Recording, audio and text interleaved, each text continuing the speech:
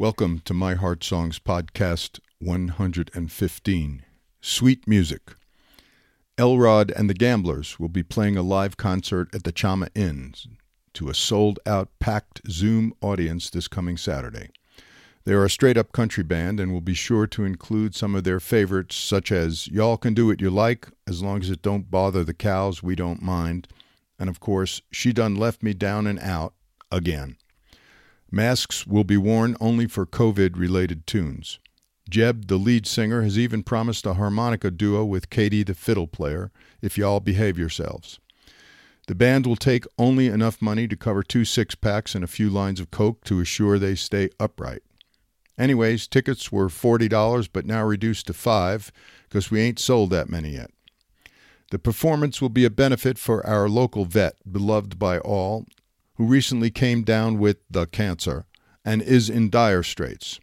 You will recall that strait is a Middle English word with the Latin root strictus, meaning to bind tightly, and dire from the Latin dirus, meaning fearsome or terrible. The phrase was commonly spoken by sailors to describe a narrow, dangerous, difficult-to-maneuver channel of water. Guess that could apply to many of us these days. So make yourself seen and come hear some live joy.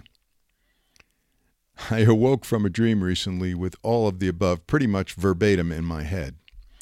Music has been a source of comfort, especially this past week as I've been playing more piano, took out my long-neglected guitar, and even messed around on one of my flutes. In addition, I've been cleaning out a closet, discarding DVDs and old music books, among other things, but also rediscovering some CDs. I imported many old favorites into iTunes so I can listen to them more easily. And we put on a beloved playlist and danced around the living room one evening. One of the aspects of good living I truly miss in this pandemic time is dancing to live music. Not just tango, but salsa, rock, and freeform as well. On any given week, there used to be multiple opportunities to engage in such in Santa Fe, and of course our Plaza Summer Live Series, St. John Music on the Hill picnic style, opera, chamber music, and jazz festivals all were canceled. Music has been an important part of my life since I was a young boy, when I tried my hand at clarinet and then a bit of piano with an elderly, boring gentleman whom I clearly remember falling asleep during lessons.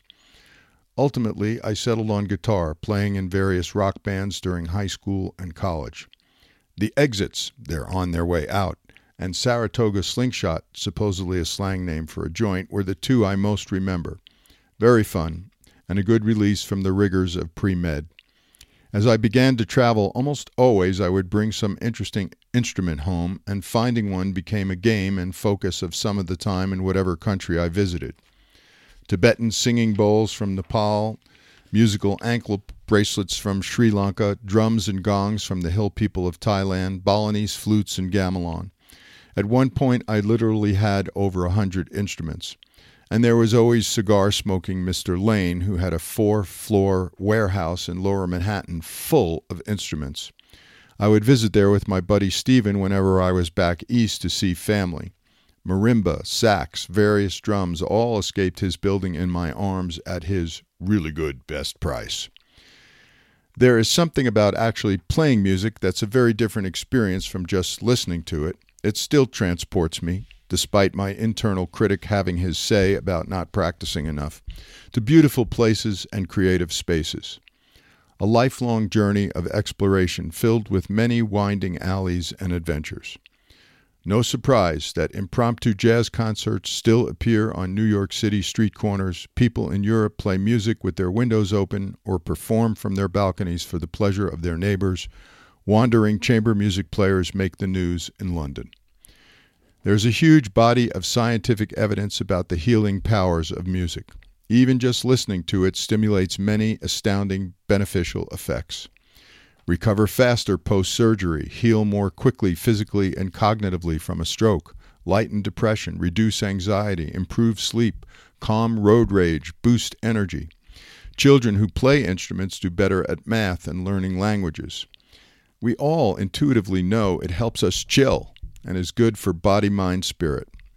Watching a live concert on YouTube certainly has its limitations, but it does bring back pleasant memories of outdoor concerts and intimate supper clubs.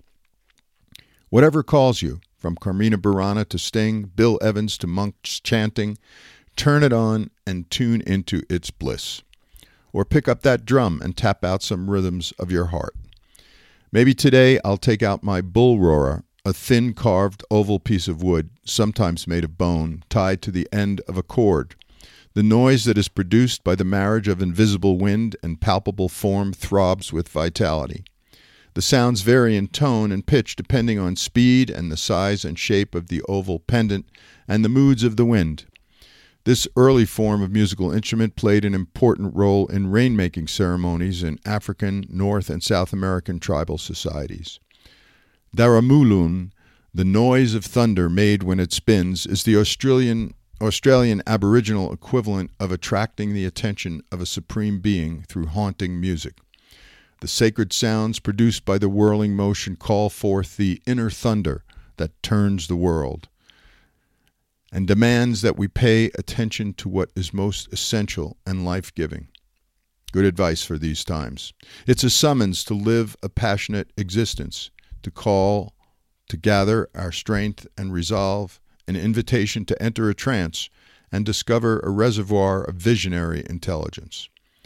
The roar is a reminder that the voices on the wind whisper softly so we can wake up. And the sudden silence, when the sounds of supplication cease, invokes the power of the space between thoughts, through which the channel to the universal is opened. Ah, sweet music.